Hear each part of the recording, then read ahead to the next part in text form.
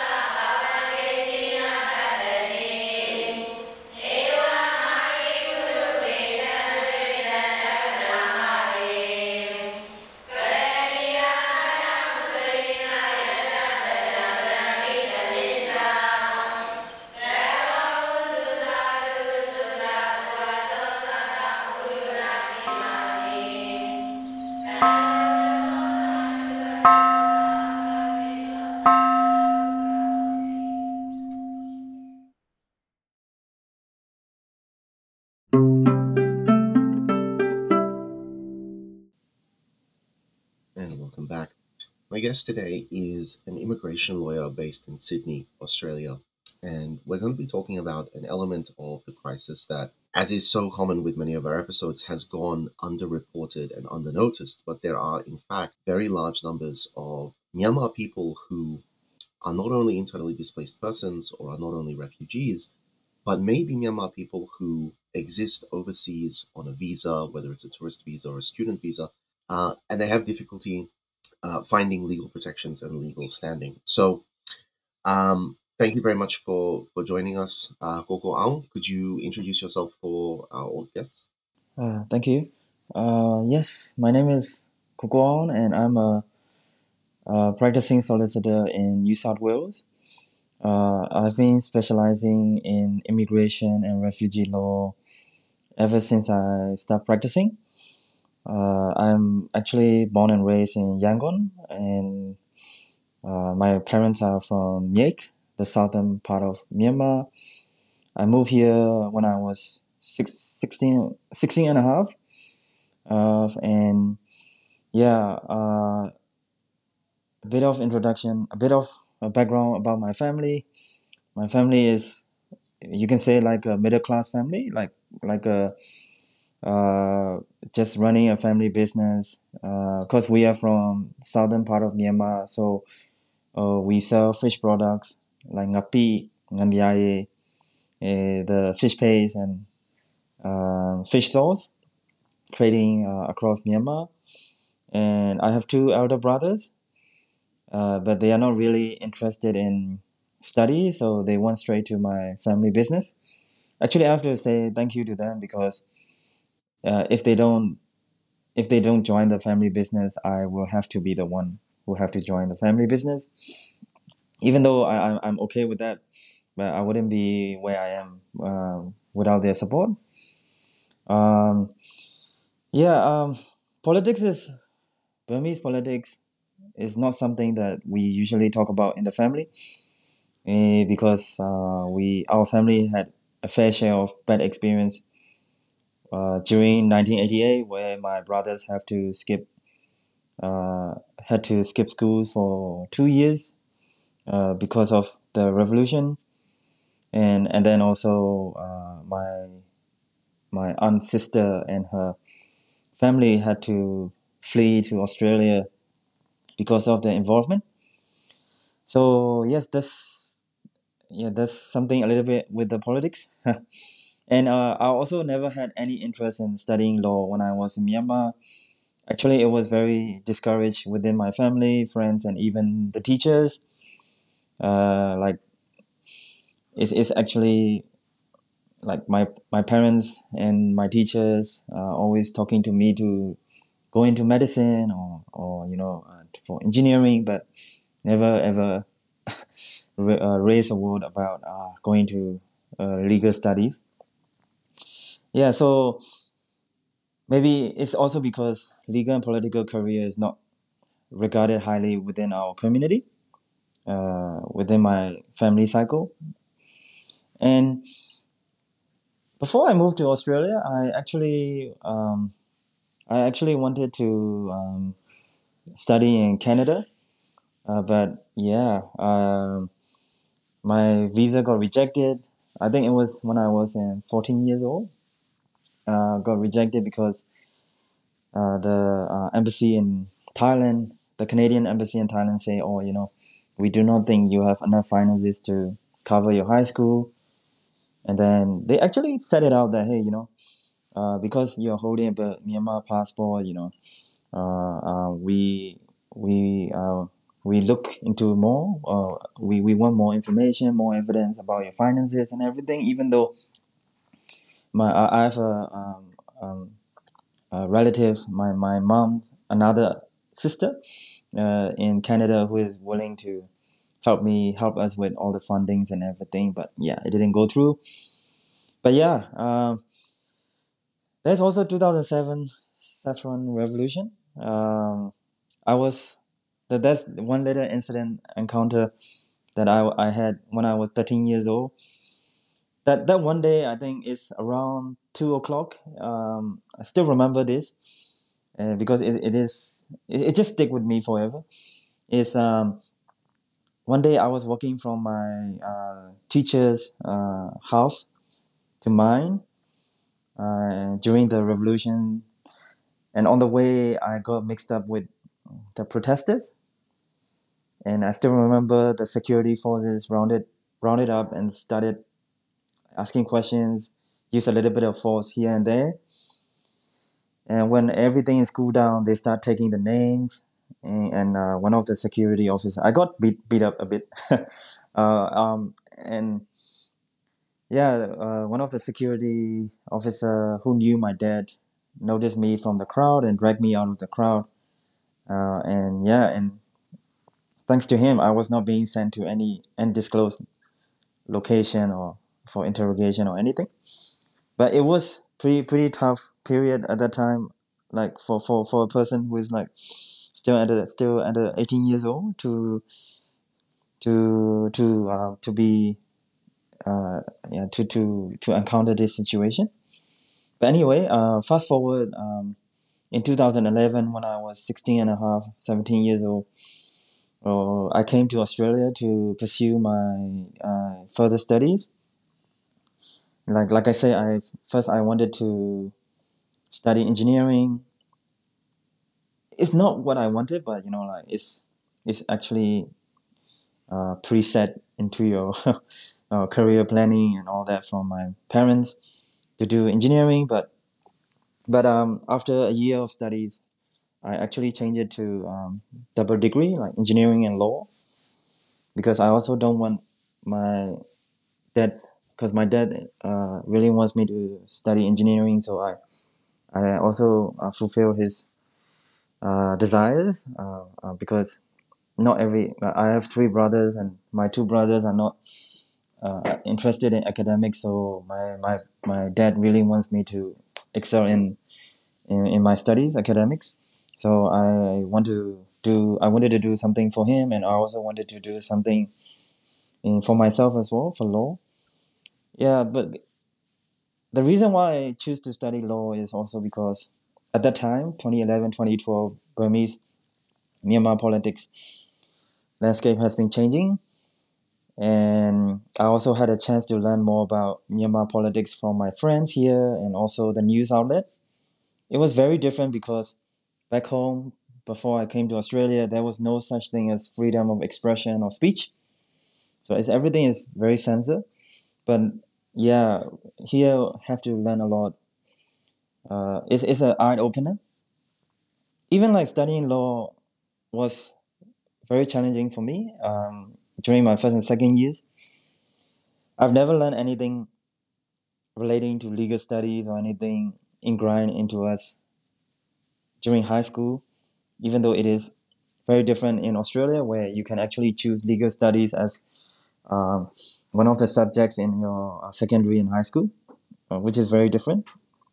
And yeah, and engineering was actually very not very, but relatively quite easy to handle for me, as it's always about critical thinking and calculation. I'm not saying that law does not have a critical thinking as well, but I was used to mathematical problems and all that. Uh, I still remember I barely passed my first year for my law school while getting relatively high marks for engineering subjects. It was a shock to see, like during the exam when everybody at law school, they are just writing pages and pages of answers to one exam question, where I'm only prepared to write like a one page maximum uh, during my law school exams. But yeah, during my second and third year of university, I had a chance to work with one of the professors at the UNSW Law School. Her name is Melissa Crouch. I translated her with a lot of constitution law texts from Myanmar to English for her books. And I also had a chance to do a few internships at Baker McKenzie office in Yangon, at that time predominantly focusing on intellectual property. And yeah, and before finishing my law school, I had a chance to volunteer at HIV/AIDS Legal Center, HIV/AIDS Legal Center, and also Caldor Center for Refugee Law. From these organizations, I had to work on both policy and practical side of the refugee cases. I was being in charge with updating fact sheets for Rohingya situation, and also most of the cases that I help for the lawyers at HIV/AIDS legal clinics. And some of the cases are from Rohingya background. So yeah, that's where my interest in immigration law started to blossom. And after finishing law school, I went straight to practicing immigration. I didn't even consider about joining clerkship or like all my other friends in law school did. I was very hard on, and I knew it already that I want to do immigration law from ever since I finished my law school. And yeah, in 2021, the coup happened. February, the coup happened, and I feel there's a feeling of responsibility just hit me. That is like I would like to help affected people with what I know, and along the way, I also want to learn more from the people that I'm helping with, because learning is not just about law. It's about everything. About not just about your career, your life, people experience, and all that. And that's why I reach out to NUG, Seattle Shui, and also Myanmar Student Association. That association was quite active in the early days of after the coup happened. Still remember my phone kept ringing day and night from people here and overseas. This is also the time where Australian government has closed their borders due to COVID, even for those who already have a visa to enter Australia. But Australian government doesn't allow people to come back in. You have to apply for a specific travel exemption permit, mostly on the ground that if you're working for critical health sector or hospitality sector, or for those who have an Australian citizen or permanent resident, family members in Australia, etc. These people may have a chance to come back to Australia. But for those people who are trying to flee Myanmar due to coup, the government or maybe the assessing authority for the travel exemption do not see it as a very compelling thing at that time. So yeah, I also did like a fact sheet or a guide on how to seek protection in Australia, how to apply for offshore refugee visas, how to submit a travel exemption, with the assistance from my friends at the Myanmar Student Association. Yeah, we did fact sheet, guidebook, and the as an advisor from immigration perspective to NUG, I also held like an information webinar, basically answering all the questions Myanmar passport holder have in terms of the passport issue, immigration related issues, and etc. So after finishing my day job offline, I've been helping answering individuals from the Myanmar community with their visa questions and help them submit their own application, fully or partly pro bono. And yeah, and apart from Myanmar crisis, when the Afghan fell to Taliban, I also volunteer as a triage supervisor at Asylum Seeker Resource Center in Melbourne, as they created like a specific legal clinic at that time, and we managed to submit a total of 800 applications, visa applications during its 8 months existence. So yeah, that's who I am in terms of what I do and how I've been helping Burmese community with it with from the immigration perspective. Excellent. That's quite comprehensive an overview there.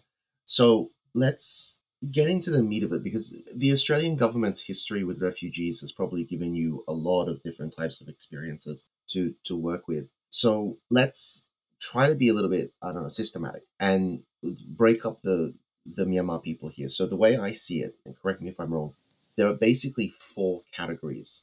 Um, you've got people within Myanmar, people outside Myanmar, people who are displaced, people who are not. So we would have Myanmar people who are here in the West on a visa, but that visa will expire. Myanmar people who are living in foreign countries as refugees without a visa. Myanmar people who are within Myanmar and have been internally displaced. And Myanmar people within Myanmar who have not been internally displaced who are applying for a visa. Would those be the four categories as far as immigration law sees them?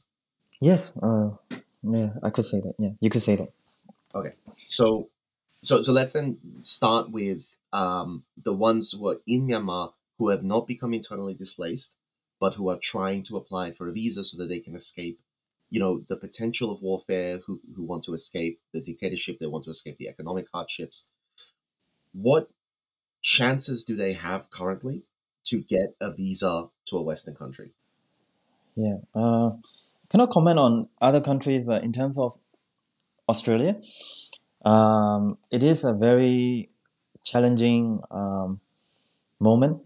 It has been quite challenging for those who wants to come here on a student visa, or just even to visit a family member, or just want a holiday in Australia from Myanmar, because the case officers are quite um, focusing, not quite, the case officers focus a lot on the current economy and political landscape in Myanmar. And basically, from the forum or from my experience, from my other colleagues' experience, from my friends' experience, I could say that 8 out of 10 applications of these applications are getting a failure, rejection. Um, Sometimes case officers are very generous in explaining why they refuse. That's for those type of cases. It's good to learn. We got to know where their decision making process is coming from, so that when we try it again, uh, try again, or maybe try again for other visa applicants, it actually gives us an idea of what to expect, or how we can change the way we do things. But mostly case officers are very they don't very difficult. They don't really give us any reasons. Because in the rule of law, every case has to be assessed on their own merits. But for the Burmese situation and for the Myanmar people, everybody has been generalized. And even though if you submit a crazy number of documents to the government, case officer don't tend to look at everything that you are submitting. Maybe they may have, but they don't put it on the decision. They just quickly make the refusal decision based on the country's profile, not the individual characteristic of the applications. That's where I feel a little bit. I feel very concerned. Not a little bit, because yes, our country is in a turmoil. Things are not that things are not getting better yet. But the thing is, I think it's for almost every part of the world at the moment. Even Myanmar has a lot to offer as well, for Australian community, and also I wouldn't. Australia is famous for its multiculturalism, and also accepting overseas students. The education system is one of the top in the world. So our country have a lot of talented young skilled individual students that want to further their studies. And I don't want them to, not saying discriminate, but please allow them to give them a chance to study here, and show them their values, because the students are also, not that their focus is not only on Australia as well. If they can, they also want to. If Australia is shutting their borders for Myanmar, they may also go to Canada, US.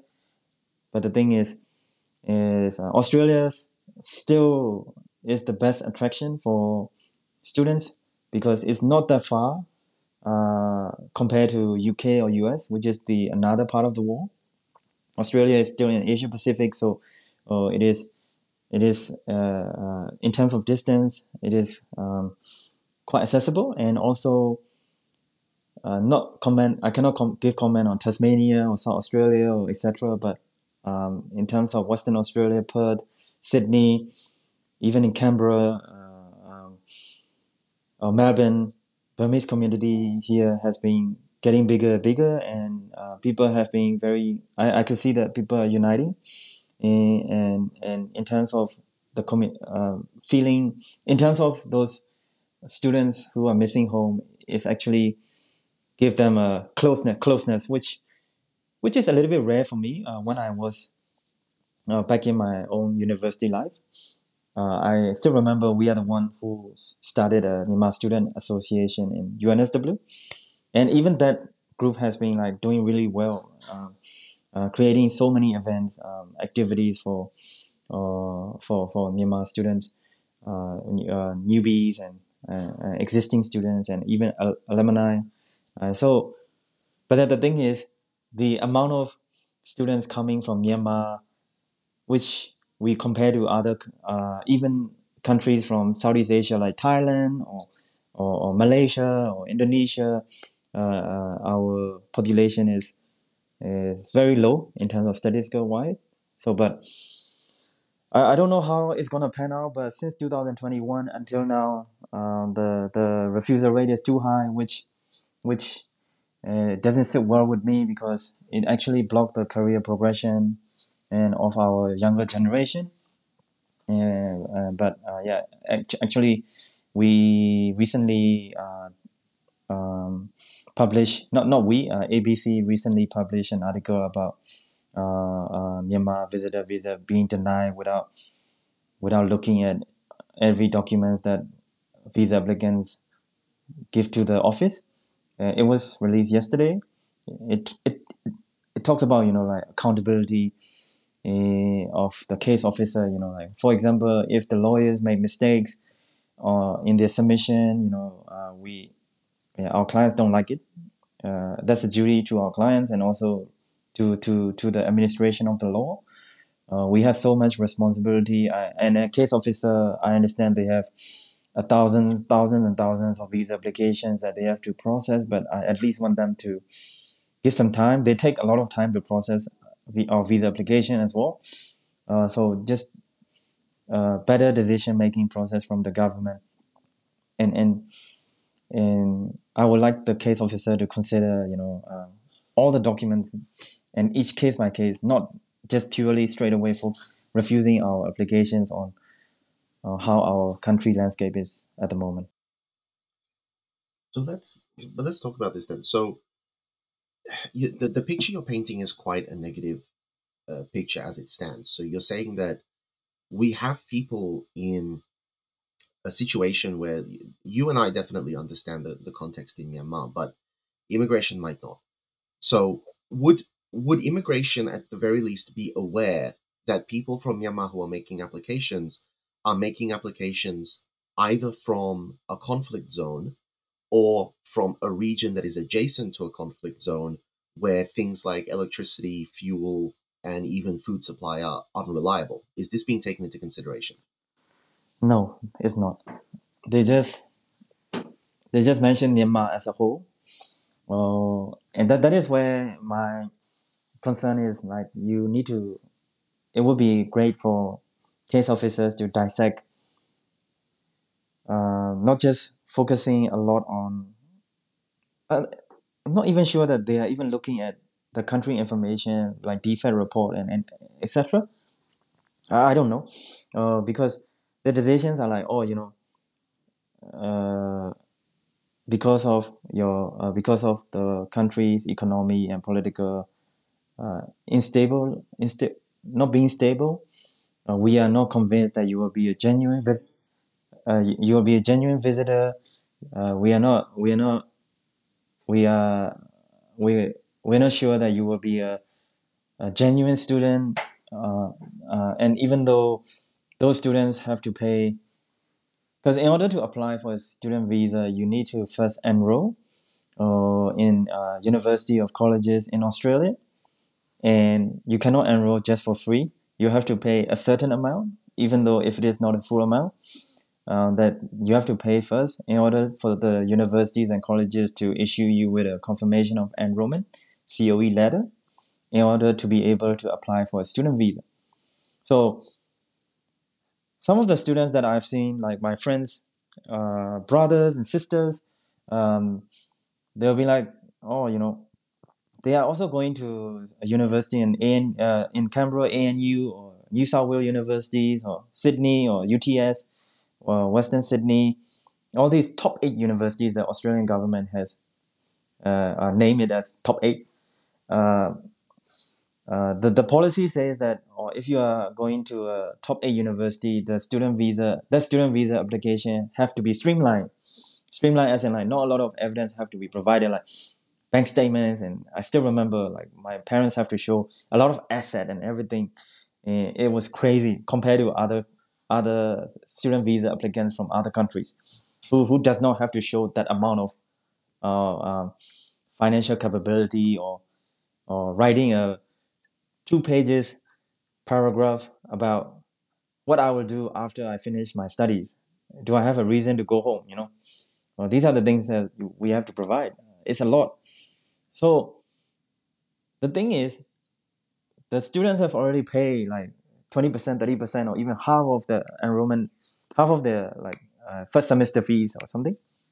And then, well, in order for them to able to apply for a student visa, but when the case officer refuses it, that's also another thing that they have to do. Like, either try to withdraw the amount that they have already paid, or some school or university say like, hey, we are not going to refund, or these are a lot of consequences that people have to face, that government case officer may not be thinking.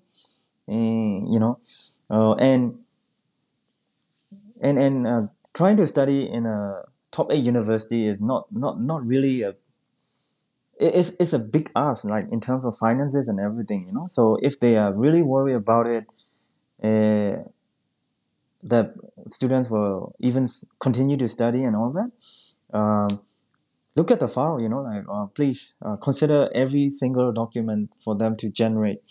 And as you have pointed out, right, like, if you are applying from, like, Yangon or Mandalay, or where you are applying from, these are the things that they should be considering. And one of the type of evidence that people visa applicants also provide is their parents' business and ownership of property, asset, and etc. And then it's funny because case officer, even if you provide that, some case officers say that you can just sell them off.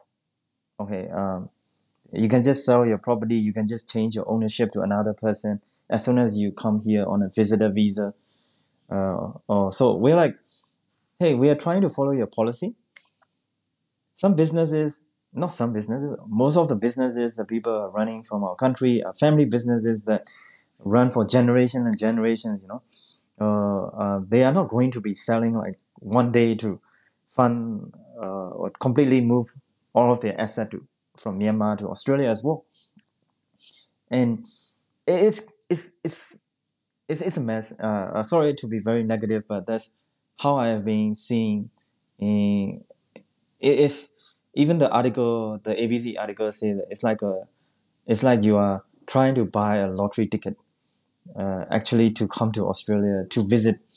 And some of the case that we have, some of the stories that we have received from my friends, I actually asked a few of my friends to pitch the story to the news. Is one of them is she had a wedding at the start of this year. At first, she wanted to hold a wedding in Hunter Valley, and she actually paid for everything. Wedding, oh my god, so expensive. Um, right? Booked the venue and all that, and then they apply a visitor visa for her parents, and then she provided everything like parents, family ties, business ties, social ties, culture ties to Myanmar to show that they have a reason to go back, and also um, like wedding receipt, booking receipt, and like detailed itinerary of what her parents will do, but it got rejected. Uh, and never consider any information. The decision looks like they haven't considered any of the things that I just said to you, like ties and receipts and all that, and they just straight away refuse it. And she had to change the wedding to Bangkok or to somewhere in Thailand. I forgot where is it, but last minute she has to change it, and all the money that she had paid to the venue in Australia, like it's not, we are not talking about a couple of $100. It's like 3,000, 4,000, or some sort. Sorry, I don't know the figures and details, but it's around there. It's a once in a lifetime event, and then she got being denied, and then and we're not even going there for those parents who would like to visit their sons and daughters graduation, come here to Australia on a graduation, which they have actually paid a lot of money to the Australian government, but they were not able to enter Australia on two reasons. One is their visa rejected, or the visa application take too long from the case officer. That when they start processing the file, the graduation date has already been passed, and then they say, "Oh, we don't have a reason to give you a visa." So yeah, these are a little bit of a, in terms of people who wants to come to Australia. The current landscape is quite leading towards a negative side, based on my experience. So, hang on. So, a couple of things from what you've said have become clear to me. The first, it seems to be the case that people who are residing in cities in Myanmar who are not currently in a conflict zone and have not become internally displaced are in a position where they have to apply for a tourist visa or a student visa or some other type of visa that is not directly connected to the fact that they are in desperate need of humanitarian relief and humanitarian resettlement. And the second is that the entire immigration system, as far as students are concerned and tourists are concerned, seems to be predicated on the idea that coming to Australia should not be the first step towards becoming a permanent migrant to Australia. That everything is predicated on you coming for a period of time and then returning to your home country. Would that be an accurate description? Yes, that is an accurate description. Yeah. So then, is there any mechanism? Is there any legal framework that people who are currently trapped in Myanmar but are not internally displaced persons can appeal to be resettled and to be taken into other countries like Australia so that they don't have to become internally displaced or have to become refugees? Do they have options? Yes, they do, but it's not a very straightforward process. Um, one of the example is one of the cohort is like student who come to study while studying, gain work experience.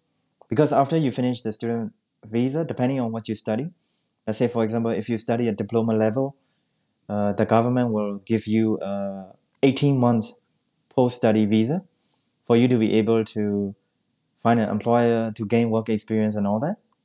And then after that, what that's diploma. Let's say for example, if it is bachelor degree, you will get at least 2 years visa, postgraduate visa. If you are studying masters, 3 years at least, PhD 5 years and whatnot. Okay, so during that post-study graduate visa duration, yeah, you can find employment.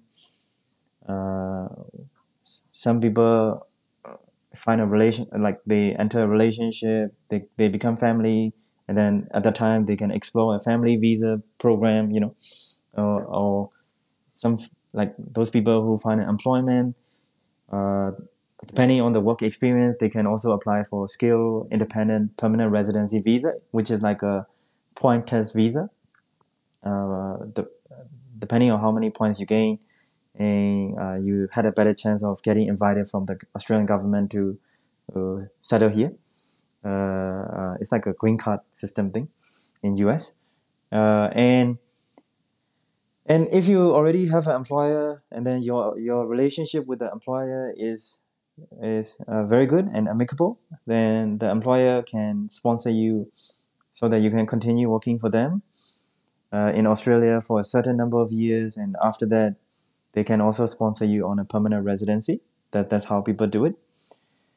So that's one way. The other way is, let's say for example, if you have already finished a degree in Myanmar, and also or you have some work experience, you can also try a direct PR from Myanmar, but the chance of getting a direct permanent residency in Australia is very, very difficult, especially when you're talking about skill independent visa where you have to compete with Myanmar nationals who are in Australia, Myanmar nationals who are not in Myanmar but in other countries like Singapore who also want to come to Australia. And it's not about just Myanmar, you're talking about other skilled candidates from around the world who wants to be invited by the government to settle down. So for those people who are in Myanmar, is the chance is quite low.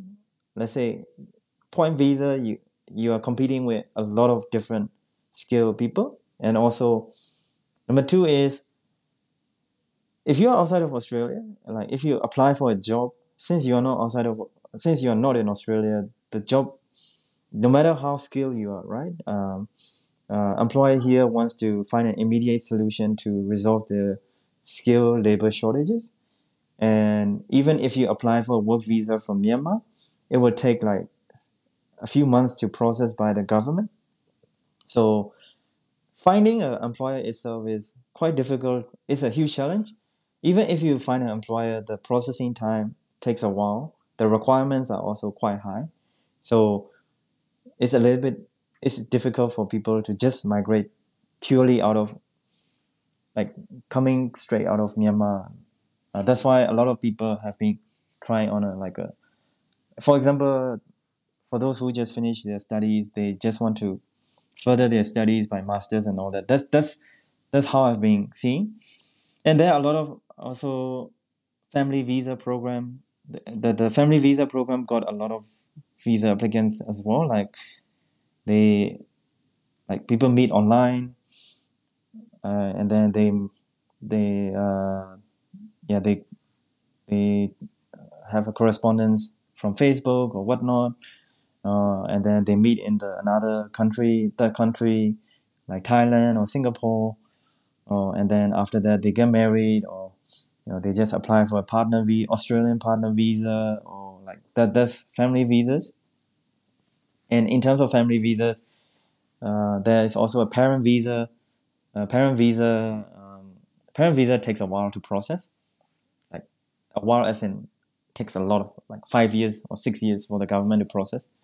So, like for example, like me, I want to bring my mom, even though she does not want to come to Australia at all because she does not like the culture here.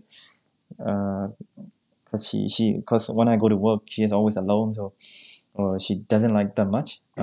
So let's say if I want to bring my mom to Australia, there I cannot apply for a permanent residency for her because uh, my family composition. My two brothers are not Australian citizen or permanent resident. Only I am the permanent resident here, so I cannot. So there are a lot of rules around there, and then even if I can sponsor her to apply for a permanent residency, then it will take some time for the government to process. Depending on how much money you pay to the government, it's like very very expensive. We're talking about 40,000 or something just to get a visa. So that's parent visa for you. And so what people are trying to do is trying to ask their parents to apply a temporary visa, like visitor visa, so that like for example, like my mom to come here on a visitor visa first to see whether she likes it here or not. Because it all comes down to her as well, right? Even though we would like to uh, bring our family, everybody to here, but it all comes down to the subjective intention as well. Try to let her test out the water here, whether she likes it or not. After that, we explore different other visas to continue to keep my family members legally with a visa. Uh, yeah. So now even the first step, visitor visa, is extremely difficult for for for for people here, for people from Myanmar nationals, because government knows that maybe 80 to 90% of all the people that are coming here on a short visa, like student or visitor, has a definite intention to continue staying in Australia, and that's why I also understand where the government refusals are coming from. Okay. But nevertheless, does Australia not have any sort of obligate? Like, does the international community not recognize any obligation towards people who live in countries that are undergoing strife, internal conflict, you know, instability in general? Like, do we have to wait until they become refugees before we take action? Can we not act before they become refugees? Oh, very good question. I would love the government to think like that, but in the very practical level, um, depending on the visa that you are applying, like they have a set of rules that they have to follow, and one of the ingredients in the policy, let's say for example, is this is applicable to all the temporary visas, not the permanent visa, temporary visas. One thing that is in common is they will look at your country's profile, and if they see somewhere that the country is not in a good shape, they'll be like, oh, sorry, like temporary visa may not be the one. Like for example, like visitor and student, most of the refusal come from that. But so that, if anything, that seems to be contrary to logic. If we're looking at a country where people have a desperate humanitarian need to escape that country, you're saying that the end result is that they're actually less likely to be granted any form of visa protection because they are more in need of visa protections. You can say like that, but one thing that I have also seen is one that's where the media attention and everything also comes into play. Very very good question, because one one Myanmar coup happened in February 2021, right? We have our own protests and all that, but media attention and government response is not that great in our opinion, which I can go into it very detail later. But when I have to compare to like Ukraine or Afghan, not quite. We're still waiting for how the government is gonna respond to Gaza issue and all that. But from my experience, I would like to focus on those two, Ukraine and even Hong Kong, Ukraine, and Afghan situation. Yeah, as soon as Hong Kong situation conflict happened with China, the Australian government made an announcement that hey, we are gonna prioritize visa applications from Hong Kong and from Australia. Doesn't matter where you are, we will prioritize for you. We will even give you like an automatic 5 years extension, even if you don't ask. We will give you straight away. So they just automatically extend the visa for 5 years. So yeah, that's one thing that I have realized. And for Hong Kong and for Ukraine, yes, I understand. It's a. I'm not saying that people are not affected over there or anything. Like I'm just saying in terms of the government response from Australia, like Ukraine as well. Australian government actually allows visitor visa application and to be streamlined and prioritized. They can also apply for in-country refugee visa, like subclass 445. In order to apply for this 445, you cannot just apply it from yourself. You have to reach out to the government to apply for it. So these are the options that the government give. There's like a temporary protection visa for Ukrainians. Even if you apply for work visa, you are being streamlined so that people can actually get out of the country as quickly as possible, which is very new for us, which never happened to our country. Afghan also, when the Kabul falls to Taliban, like a lot of even like legal centers in Australia, they actually set up like a mini clinic just for Afghanistan situation, and that's where I volunteer, where we submitted like 600 and 700 applications, and quite a lot has been approved, and they also have to wait like 1 or 2 years for the rest, and for the applications to go through. What I'm trying to say is the government response is very, very different when it comes to Myanmar situation. And so like even for those people like or I just say from Myanmar nationals getting rejection, if you go and look at the Burmese community forum on Facebook, people have been complaining about this since coup happened, and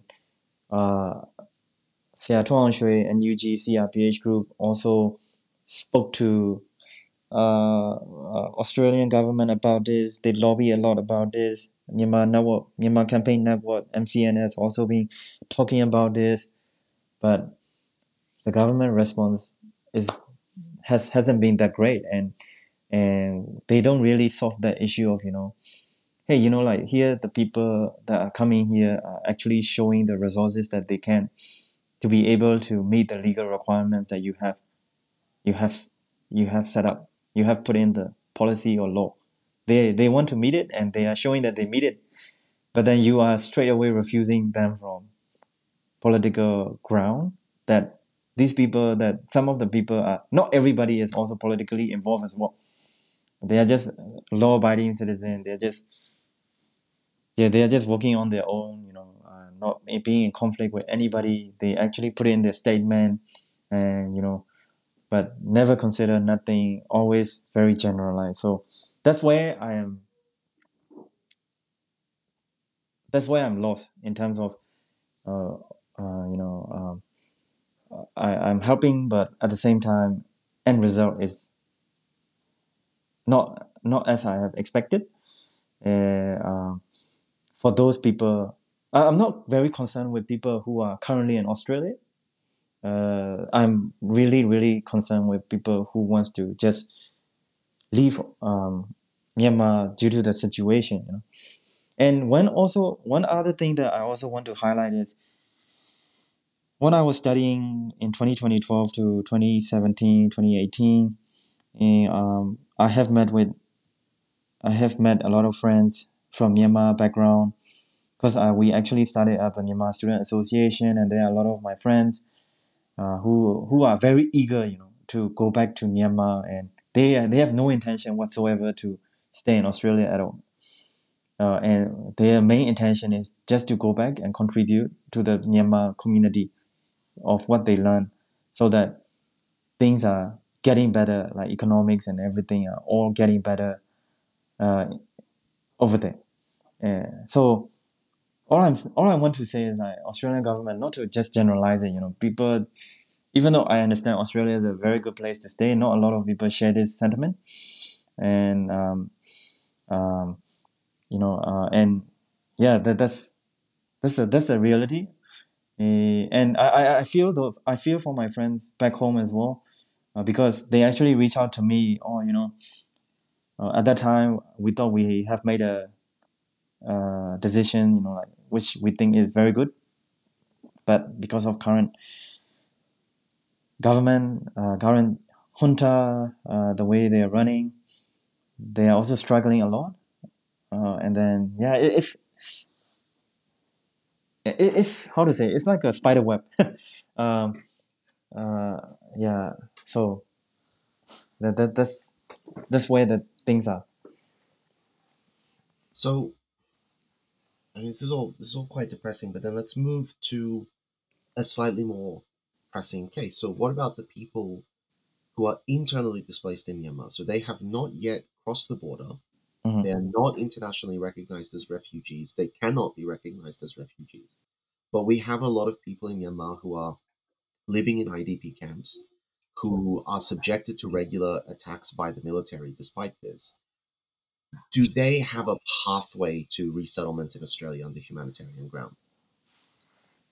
There's a pathway for it, which I just mentioned, a 445 visa, but I have never. I have seen other nationals like Afghan being granted with this visa, like emergency rescue type of visas. But maybe other people in the legal community in Australia may correct me on this, but I haven't seen one being approved for people who are currently displaced internally uh, in Myanmar. So They 445 is not for internally displaced people, really. So there's a temporary protection visas, like it's under the subclass 200. So in Australia, all the visa have subclasses and classes.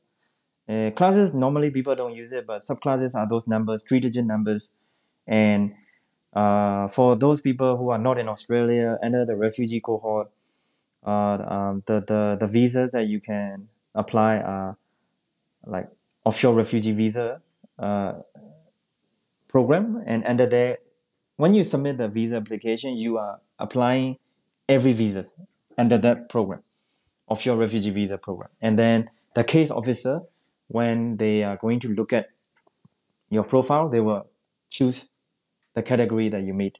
For example, like emergency rescue is something that you can actually apply from Myanmar, from the country, but other visas like subclass 200, just a normal refugee visas, uh, the other, let's say, to 200 women at risk visa, like all these other visa under the offshore refugee visa, you have to be outside of the country in order to be able to apply.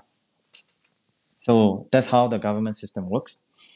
And then when to give your answer very to give you, because I don't really have a statistics to back it up, because I have never seen anybody inside the country who, doesn't matter whether they are internally displaced or not, try this offshore refugee program, because I have never seen any approval from that category, even though there is a pathway to do it. The reason being that is, even if you meet the definition of a refugee as per the Migration Act 1958 and Migration Regulations 1994, even if you meet the definition of a refugee, there's also one other thing is there are certain type of visas in Australia that are being kept. Being kept as in like every financial year, the government will announce that for the offshore refugee visa program, they are going to bring in this amount of people.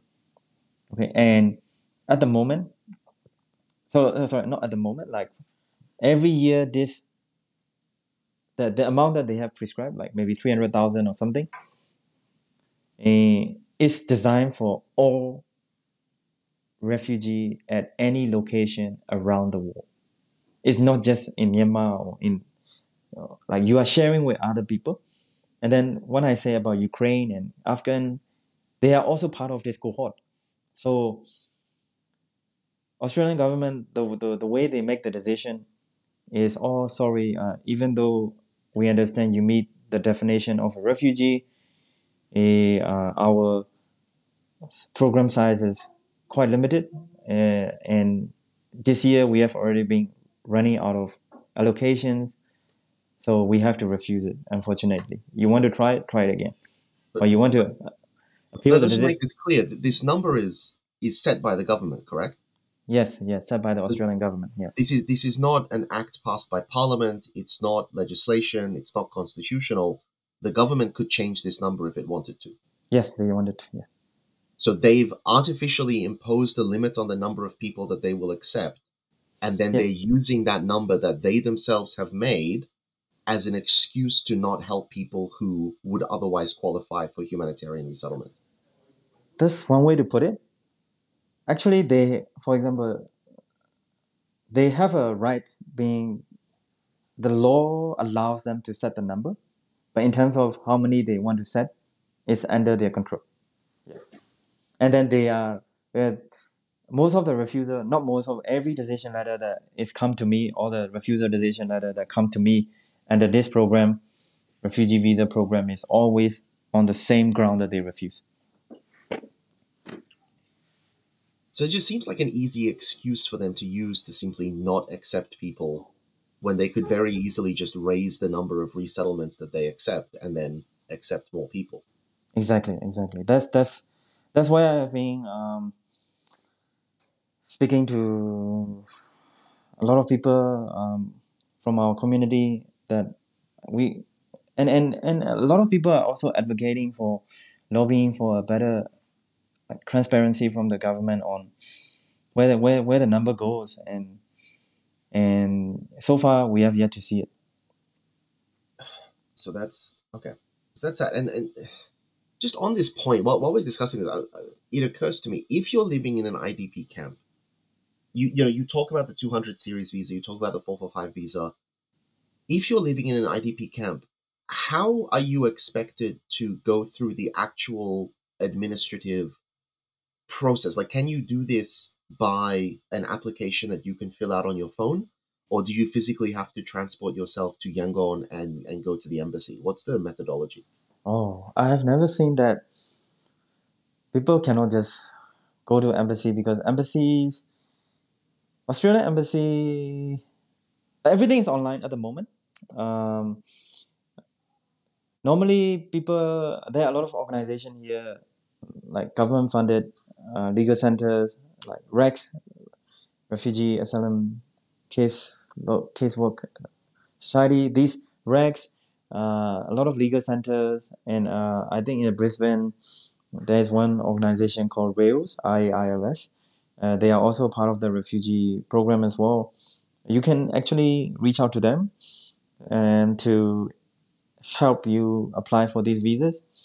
And normally, how people do it is, if you have a family member or if you have a friend here in Australia, they can they can endorse you to submit the refugee visas, filling out the forms online. That's how people normally do it. You can, in a very, very rare occasion, you can apply it on paper. But if you want to apply on paper, you have to go to embassy in Yangon. And during COVID, it is not really a good idea to go there, because embassy is usually closed. And not quite sure about how it is at the moment, because every other visas we just have to submit it online. So that's how in terms of procedures wise. Okay, so you can, even if you are not located nearby to Australian government representatives, you can still go through the process. You can still apply like you can submit the documentation. Yes, submit it. And on that topic as well, like I've come across some people say like, oh, even after we submit, we don't receive any acknowledgement letter. Sometimes the acknowledgement letter comes like 3 or 4 months after you have submitted the application, and that, hey, government say like, oh, we acknowledge you have applied for it. Please wait for a period of time. We'll get back to you if you need further information. If we need further information, etc., etc. Even that, sometimes I still remember NUG in office in Australia one time told me that, oh, we submitted these applications, but when we contacted the embassy or even Australian consulate in Bangkok or Department of Home Affairs, they cannot find it. They cannot find where the applications are. It's these things you have to expect as well, because it's not online lodgement. So paper lodgement always have that issue. Oh, good God. So, okay, so if someone, let's say someone has actually crossed the border, let's say they're living, near the Myanmar border in Thailand, let's say they're in Chiang Mai or something like this. Now they qualify as a refugee in theory, and my understanding is they can now reach out and they can enlist the assistance of the United Nations High Commissioner for Refugees. Does that improve their chances of resettlement? It is. If you have if you are recognized by the United Nations as a refugee, UNHCR as a refugee, then yes, they are highly prioritized. So just a little bit on that. The way how it works with the refugee category visa is it goes according to the priority list. So these subclass numbers that I just told you, like 200, 201, 203, 204, they are not that, they are there for priority reason as well. Let's say, for example, if you are a woman at risk, 204, you will get a better chance of your application will be prioritized compared to just a subclass 200 visas where you do not have any family members support in Australia or friends support in Australia. That's one way to prioritize this. Another way to prioritize this is, let's say, you have let's say, for example, this is a couple, right? Like husband and wife and 3 children. Wife and 3 children got a refugee visa and they are currently in Australia. They want to bring the dad, bring the dad to Australia as well. And then at that time, because your family members come to Australia on the refugee visa, then you are being assessed under what we call a split family member provision, and then you get more prioritized. So compared to what your ties are, so when you submit a refugee visa as well, there are 2 ways to submit it. One way is if you do not have any support from UNHCR or you don't have any ties or like in Australia who can propose you to apply for this visa, you just submit it on its own for the application, and they are ranked as the lowest in the priority. You can still apply for it, but you have a grounds to meet the refugee, but you are being prioritized at the lowest. And for those people who have a family member or who just even have a friend or relative can propose you to they have to submit a proposal form. I think it's 681. Please don't quote me on that, but that's a form there that they have to propose, and then the visa application has to submit together with that. That's how you do it. And then depending on who your proposer also affects the priority as well. Let's say in that case example that I gave to you, like they want to bring the dad to Australia. In those cases, they are being prioritized highly. But for example, if you just know a friend who never hold any protection visas or refugee visa in Australia, but they are just here like an Australian citizen from the beginning, from since birth, or they become an Australian permanent resident from the skill visas, they are being ranked lower. So that's how the program works in terms of offshore refugee visa. So it's still not great. So there are a lot of the different subcategories. So you're kind of saying that you have to hit a specific combination of additional factors to really have a good chance. Is that accurate? That's accurate. Okay. So, and it sounds to me like if you are a sort of elderly, or if you are male, if you are not sort of family connected, your chances will be lower. That's correct. Okay. So that's still not great. Still not great. So, like, realistically, if someone is currently in Chiang Mai, and Okay. and I'm sure that we all know people in this situation. They're in Chiang Mai, applying for refugee protections. The Thai government is definitely not going to give them refugee protections. What sort of chances would they have to successfully be resettled to Australia? Oh, usually, what people have been trying is from the offshore refugee visa program, and the chances. Maybe I'm more like, I'm not being negative or anything, but I'm just looking in terms of statistics that the Australian government has released to me. No, not the recent statistics, but last year, only 33 applications out of, I don't know how many, might be more than 1,000, offshore refugee visa program has been approved by the Australian government. That's where I'm looking at. Then it tells you a lot about how offshore refugee visa works. Um, so there are still those people that I just mentioned to you who has applied for submitted offshore refugee visa who are still waiting.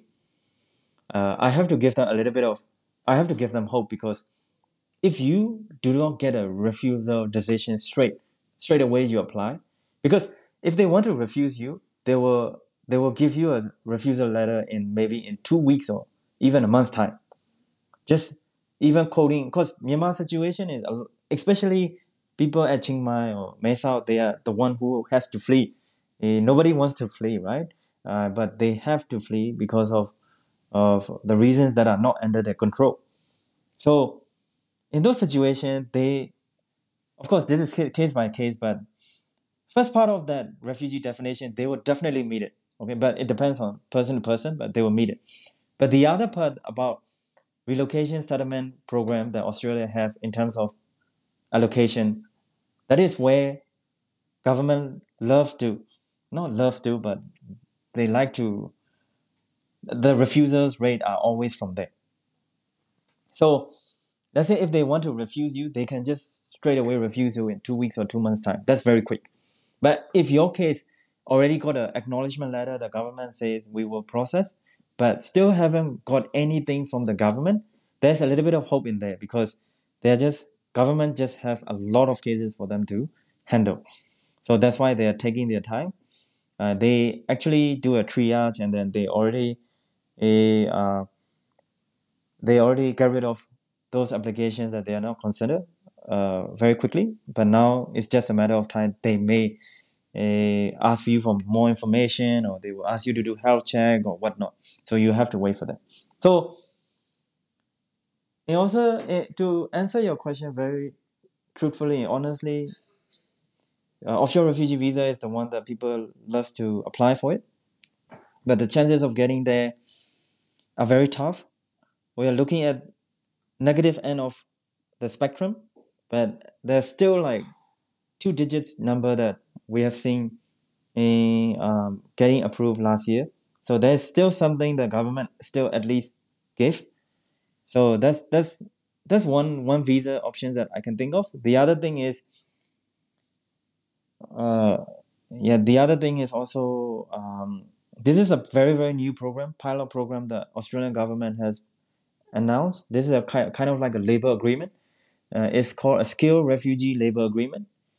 They are not part of the refugee visa cohort, so that allocations and everything is not applicable to skilled refugee labor agreement program. They have their own cohort, own allocation.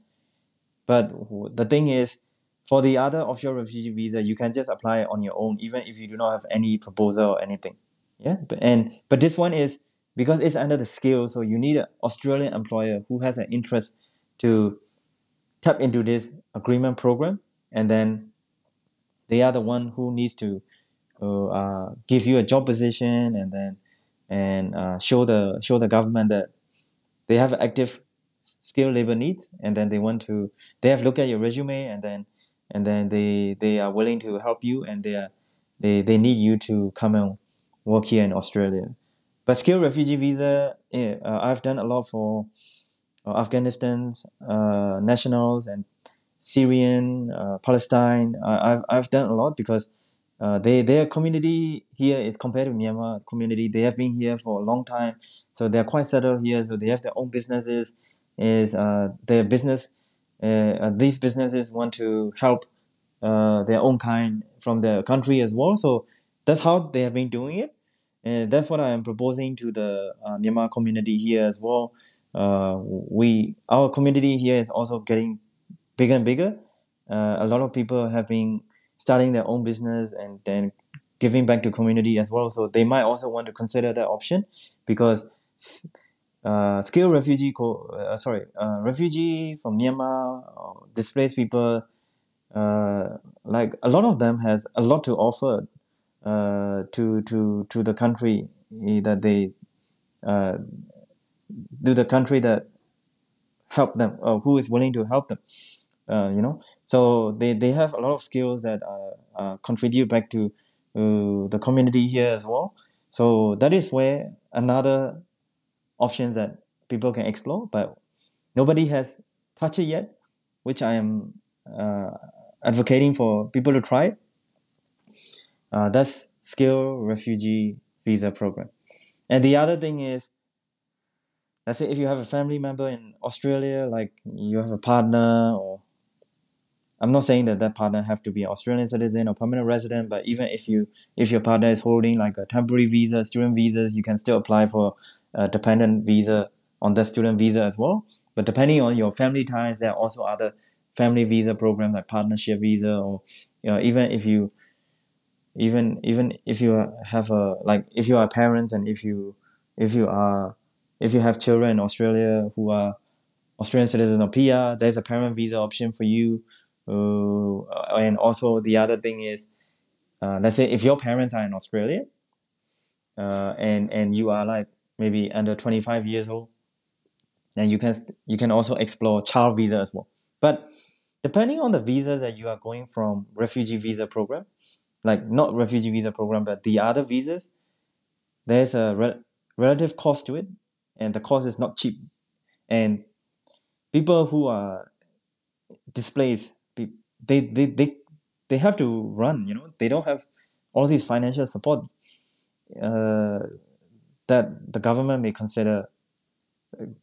Government should consider as well. Not everybody that have all these finances to consider other visa options as well. But these are the options that they have.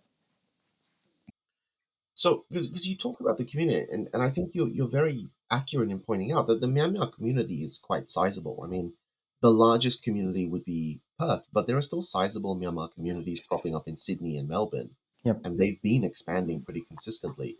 Yep. So, is there sort of enough of a community that there are Myanmar-owned businesses that could start sort of engaging along these lines? Not so much yet, because it is also another thing that I want to talk about is where people want to focus on. A lot of community events in Australia, Sydney, especially because I don't know about any other states. We have fundraising on Sunday, usually on Villawood, or there's like specific special events like Sean Tunnel talk is happening in 2 weeks, or how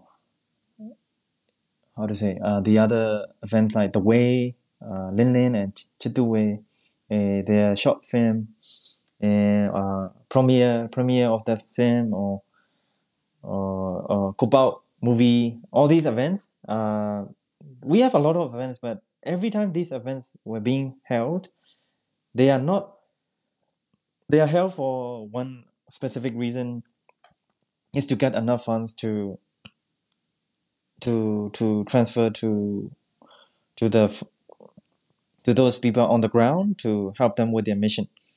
So that's a very that's the end goal that everybody is fighting for. Everybody should be fighting for. I agree with that. But in terms of any other to get out of the people from borders and stuff, not a lot of emphasis have been put in there. So that's where I would like the I've been because I'm also like a lawyer just practicing in a very private sector, not in like I'm not a public government servant or anything. So I've been reaching out to people that I know, and because it's a lot of effort going into there as well. Like for example, like skilled refugee pilot program, the employer has to pay government a certain amount of money as well. That's why people are a little bit hesitant to touch on the program. And but all I'm asking is to the community is at least give it a try just with one case, and then see how it goes. And if it goes successfully, then the other things are going to be the other cases will flow like very naturally. But yeah, so not a lot of things have been put into there. Yeah, that is something that we have to work on. Mm. And so, talking about the Australian context, just because I think this is a very pressing issue, and I think a lot of people who'd be listening would be in a situation like this, or would be familiar with people who are in situations like this. We have a lot of Myanmar people who are residing overseas, many residing here in Australia on a legal visa with a legal passport, but that passport expires not long now. Like a Myanmar passport only lasts for 5 years, and the coup was already 2.5 years ago. So many are facing the situation where they cannot get a new visa because they don't have a passport, or they just don't get a new visa, and they face with the possibility of going back to Myanmar. So what is it that these people can do? Because for many of them, going back to Myanmar is not an option because they have been involved in rallies and raising money for CDM and PDF and all this sort of stuff. What can they do? Sorry. This is where the Australian we have to acknowledge how supportive Australian government is in that sense. Last year, Australian government, Department of Home Affairs, head of the Department of Home Affairs actually made an announcement that they are going to make sure they will prioritize people from Myanmar in Australia. Those people in Myanmar from Myanmar in Australia who have difficulty returning to their home country, who cannot get a passport renewed because of their political involvement. They actually encourage people to get an asylum, get a protection in Australia, and this protection visa is even though it is a permanent visa. Let's say um,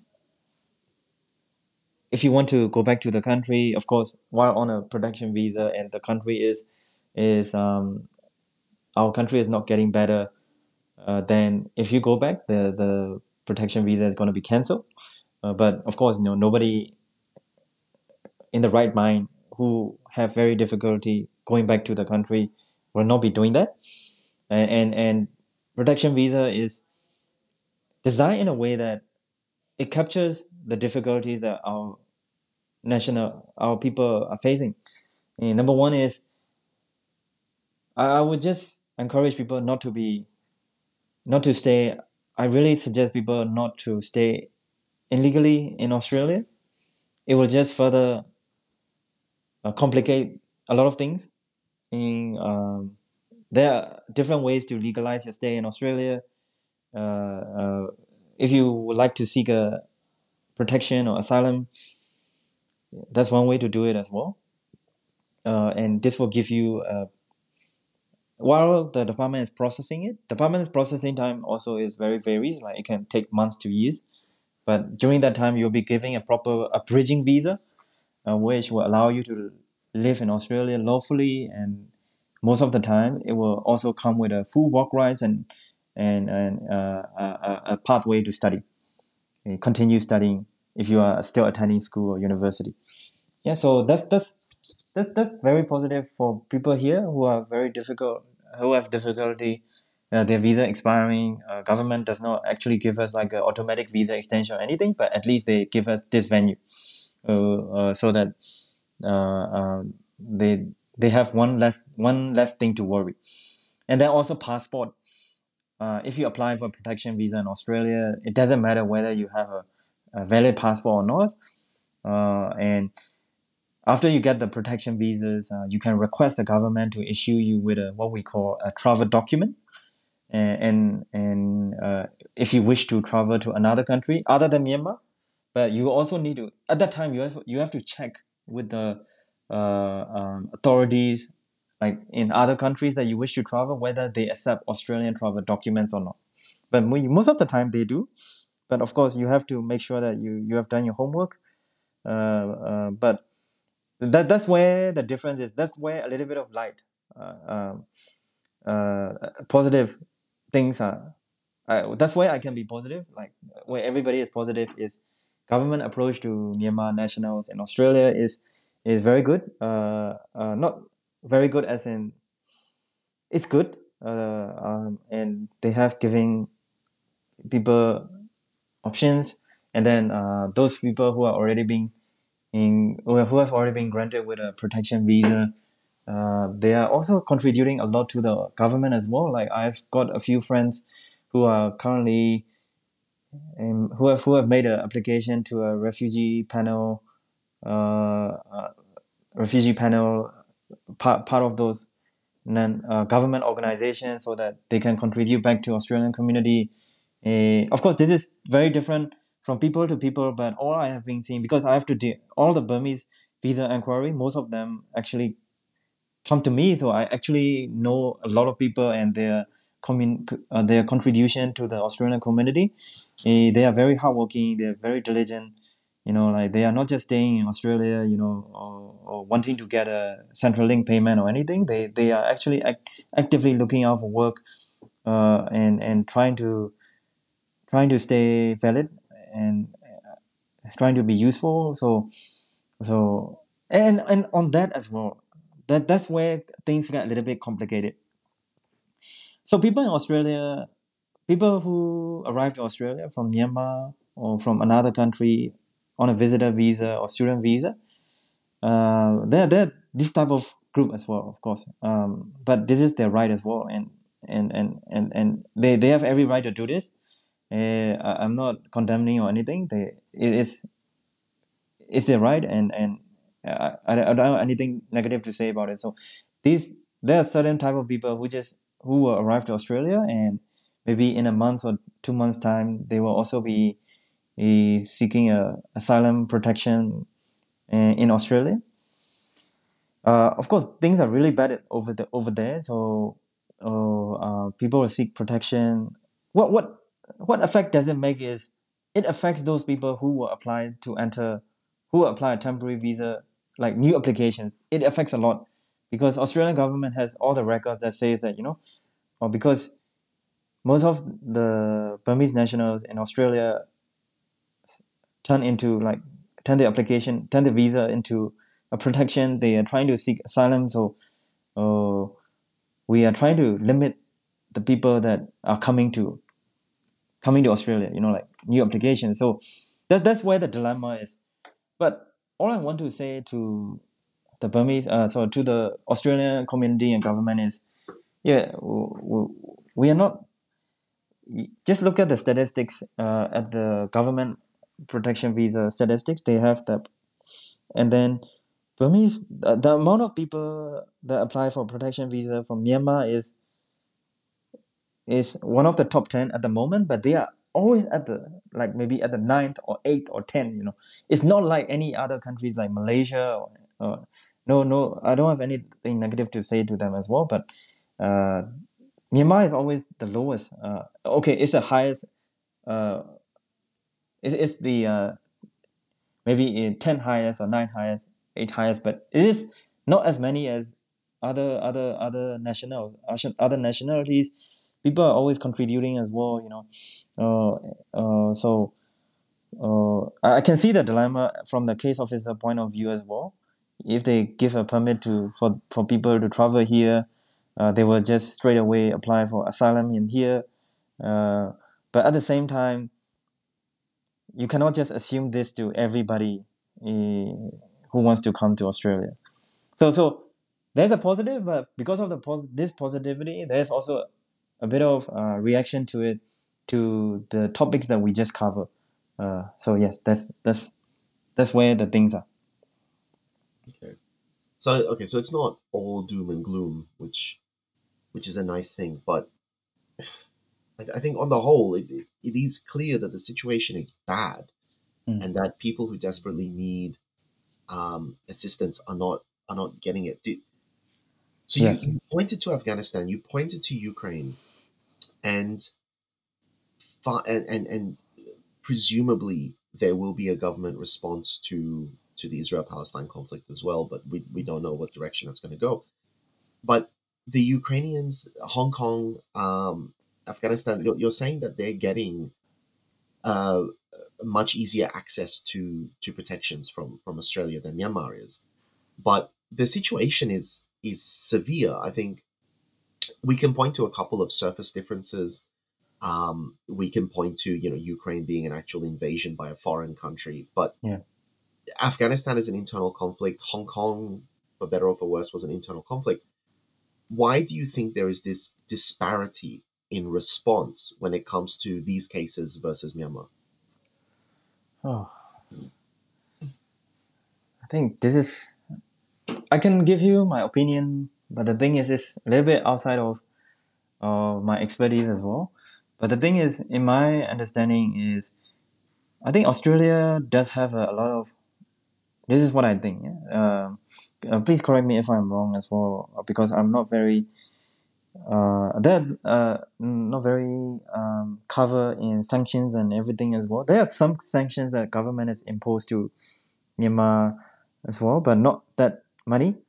And even in our friend cycle, and even not friend cycle, mutual friends, yeah, friend cycle, I have seen some people from, I don't want to put names or anything, but I've seen some from crony families, or some military junta high level authority sons and daughters studying in Australia as well without having any difficulties.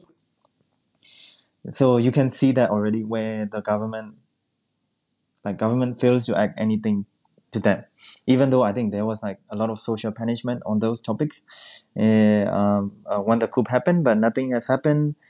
And then also, this is just what I heard, is they actually, there are a lot of some investment from the Myanmar Honda government to the Australian government as well. I don't know. This is just pure rumor or anything, but this is where I heard.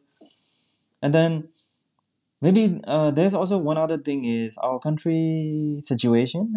It happened from time to time, the coup and everything, and so I'm not sure whether Australian government think this is just one of those episodes from in our country, and not being the care is not being given 100%, or we cannot just be talking negatively about Australian government as well. It's also about our community as well. That's where I want those people who are very active in our community in Australia. I would like them to just do more media coverage. You know, not just being holding our events and activities, fundraising events or anything special events, just internally for the Burmese community, but just make sure that when these events are happening, you actually invite like academics from the law school, like Carol Dawes Center, who is like very active in refugee law. You know, have a huge interest and professionals who have a lot of interest in Myanmar conflicts, media to come and invite them so that they can actually attend to those meetings and events, and then they can. It's organic, right? So they can also be a media outlet to make sure that Australian community becomes more aware of this, because Myanmar situation is just nobody is reading it because nothing is there. Whenever we do something, it's always private as in like within our community only. And it was not being reached out to any specific industries or authorities. You know that's that's how I feel. So it's it's always two ways. Like of course, you know, like there are a lot of like CRPH group and NUG advocating for Australian government to do something about it in terms of Department of Foreign, the DFED, or this type of government authority. That is good. But dealing with government is, of course, it's not like 1 or 2 days you will see a significant improvement or anything. But it's also like an extra like media outlet, because government is shaped by the people, and we have to target the people. Maybe change the different approach so that when the public become aware of it, then government has to do something about it, right? So that's where I would like things to change. For me, it's about engagement and awareness. That's where I see is a little bit of lacking. Yeah. Hmm. And so you talk about these groups, the CRPH groups and various Myanmar groups that exist here, and I think quite rightly. The question is, number one, do they have, in your opinion, a real chance to influence Australian government policies and decisions? And number two, and this is related to that, do you think the Australian government is suffering from simply, apathy, or is it that the Australian government is not, or at least the border force who handles immigration is not aware of how bad the situation is in Myanmar? Is it a lack of knowledge, perhaps? Oh, I don't think it is a lack of knowledge. It's let's say if it is a pure lack of knowledge, then they won't be even giving us a priority for protection visas, asking individuals here to, hey, we are supporting for you, like you can apply for this. We are going to streamline it. If they do not have any knowledge or empathy or sympathy, they won't be doing it. And what I feel also is Australia politics is also driven by other countries like US and UK. Correct me, I may be wrong, but if the big players are not doing anything, Australia also may not be doing anything as well. And in terms of, like, for example, I've seen, let's say last on the weekend, in Coogee, on Saturday in Coogee, and also on Sunday in Town Hall, Circular Quay, Wynyard, these areas, there are a lot of protesters from Palestine support group about they're voicing it out. The medias are everywhere. The media is just everywhere over there. Which was the case when the coup happened. When the coup happened back in 2021 February and March, April, there are a lot of protests. Burmese protests. Some medias come and take notes of it. That's it. We are not like a front page news in any media outlet at all. So that is where I think improvement can be made, and there are a lot of Australian professionals and academics who are very very interested, and their lifelong commitment to Burmese politics and economy. I have encountered a lot of them. I regularly seek their advice in terms of my immigration work, but they are like, oh, I want to reach out. Who should I reach out? And then I reach out to the people who are running the show here, but not a lot of conversations develop from there.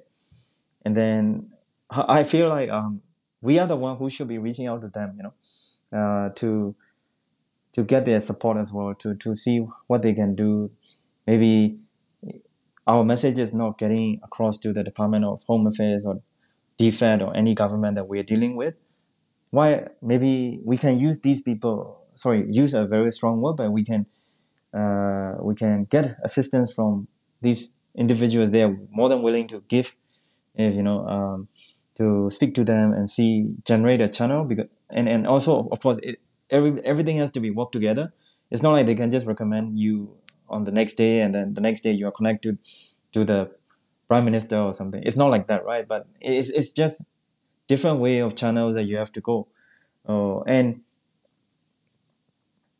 also going back to media coverage as well, like Australia will react according to how the media is portraying overseas as well. But in terms of our country situation, not a lot of media presence as well. That's where things have to change.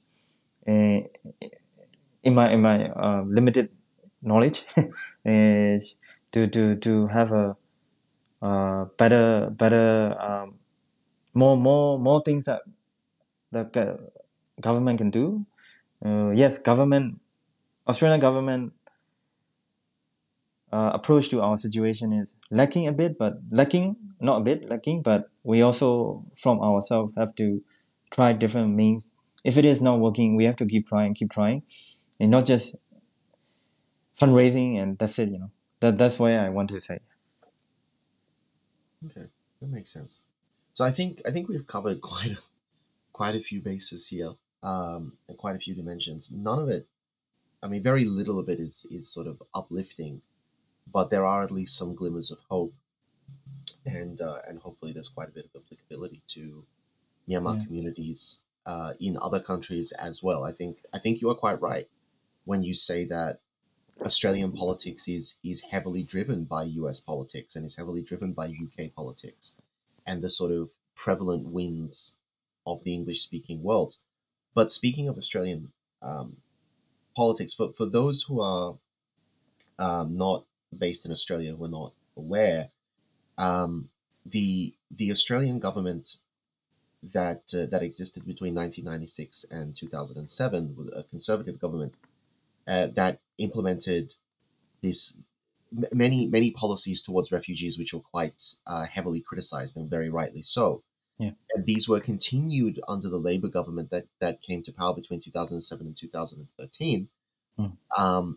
Although they have had a better reputation, that they did continue these policies. And then the Conservative government came back into power from 2013, and a few years ago they lost power.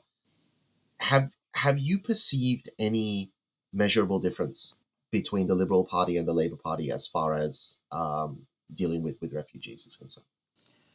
Oh, a lot of positive things are actually coming out from this current government.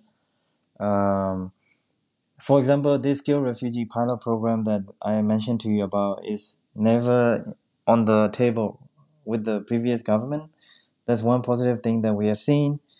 And then, so might be a very not Burmese, just not Burmese related, but in immigration landscape in general. Um, a lot of positive changes that happened, like in the news last week, the High Court decision about indefinite detention being scraped off. That's very, very important.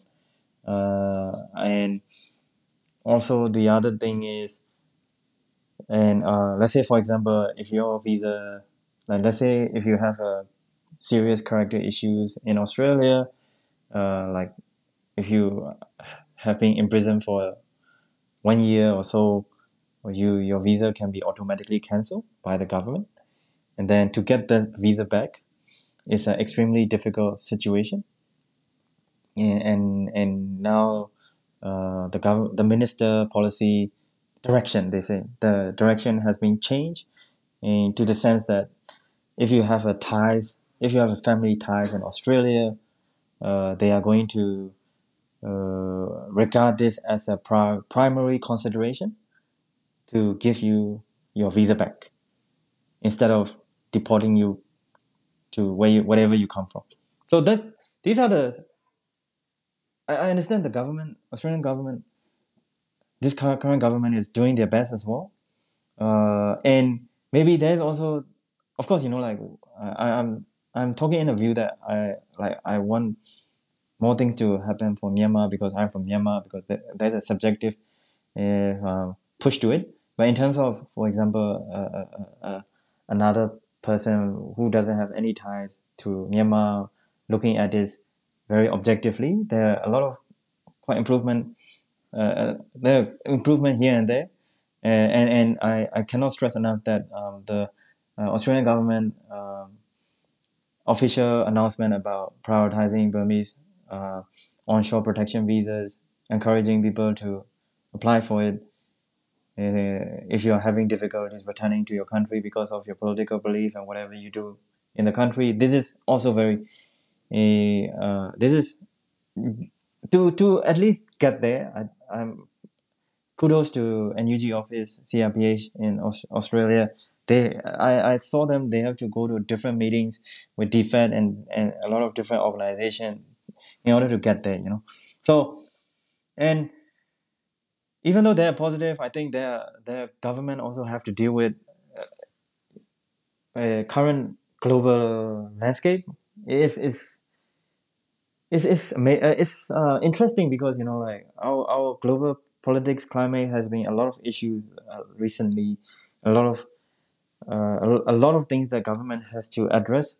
That I just want Burmese situation to be a topic for the government not to forget, while other urgent global political crises are just happening from one thing after another simultaneously, quite a lot. But I just want the Burmese topic to be there so that Australian government don't forget about us. I think that's a very sage position, and hopefully the Australian government will change its attitudes. But as you've alluded to, it Yeah. requires awareness raising, it requires engagement with media, it requires lobbying the government, and Yeah. that can be very difficult and very slow, Yeah. unfortunately. But nevertheless, I think we've covered a lot of information that hopefully will be very useful to a lot of people listening, even if it's not particularly optimistic. And as we sort of come to the end of the interview, as we always do, I would like to just invite you to share some final thoughts with our listeners that they can consider as they go about their day, or that they can talk to other people about, just something to really leave them with, and to summarize what we've been talking about here today. Okay. Yeah. I understand whatever I have been talking about. Most of the things that I've been talking about is quite negative. But the thing is, um, that's a somehow the reality of what the situation. But there's always a light in the tunnel.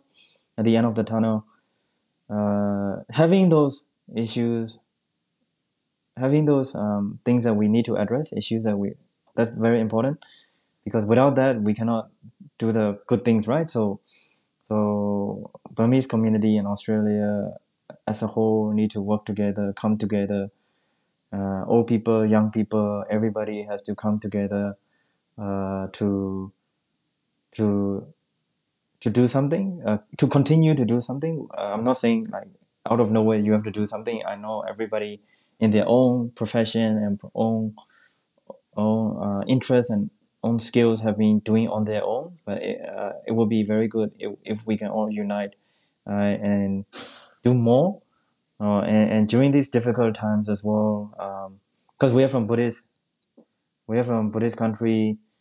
The teaching of the Dharma, we cannot forget about that.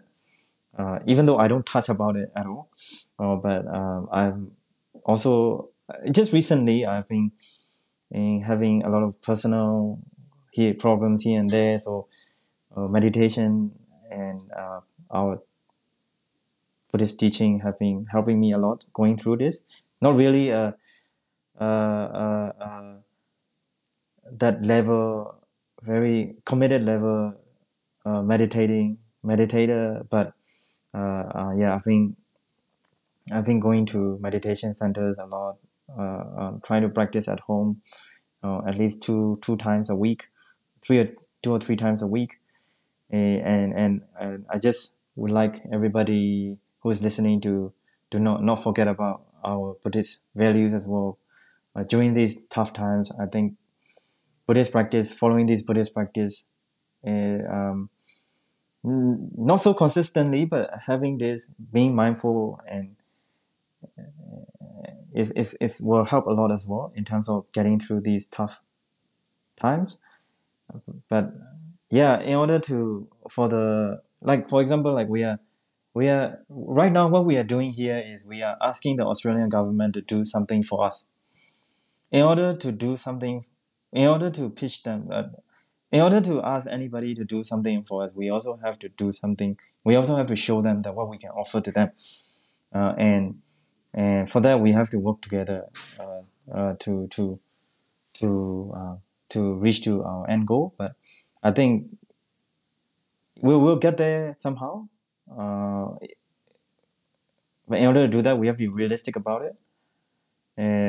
We'll stay positive manifestation, even though the times are difficult. But let's do it together. Yeah, that's where I would like to end it with the community here in Australia, in Sydney, for especially to do more media presence, and actively engaging the government rather than just staying on ourselves privately. But we are in Australia. We want to reach out to the Australian community and Australian government. We have to put a lot of emphasis on that, and also try to engage with people who have a lot of knowledge and experience from Australian community who have an interest in Myanmar, welcoming them to our community so that they can also help in this fight against the military junta.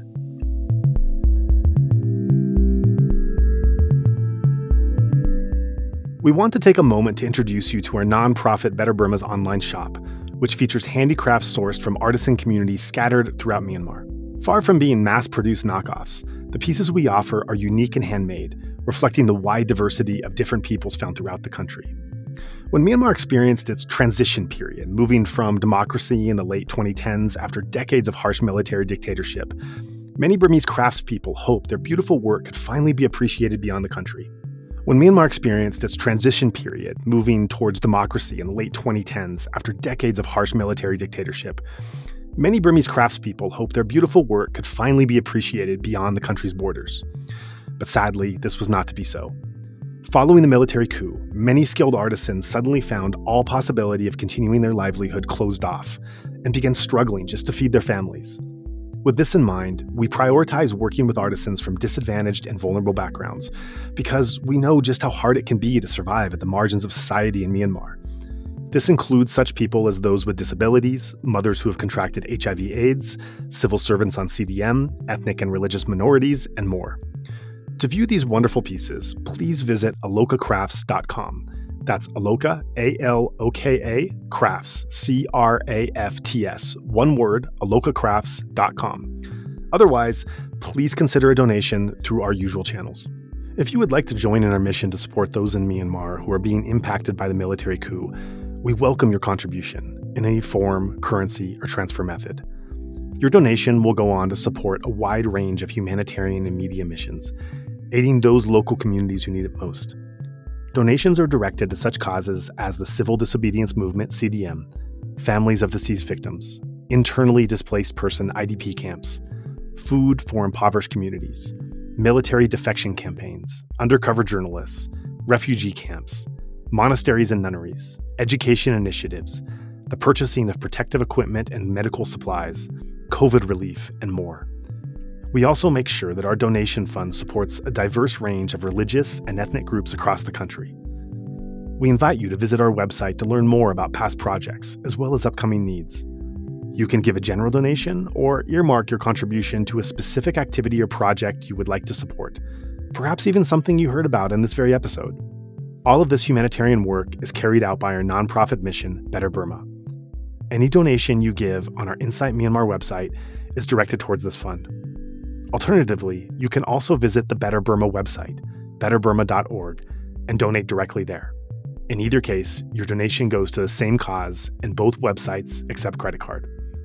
You can also give via PayPal by going to paypal.me/betterburma. Additionally, we can take donations through Patreon, Venmo, GoFundMe, and Cash App. Simply search Better Burma on each platform and you'll find our account. You can also visit either website for specific links to these respective accounts or email us at info@betterburma.org. That's Better Burma, one word, spelled BETTERBURMA.org. If you would like to give it another way, please contact us. We also invite you to check out our range of handicrafts that are sourced from vulnerable artisan communities across Myanmar, available at alokacrafts.com. Any purchase will not only support these artisan communities, but also our nonprofit's wider mission. That's Aloka Crafts, spelled ALOKACRAFTS, one word, alokacrafts.com. Thank you so much for your kind consideration and support.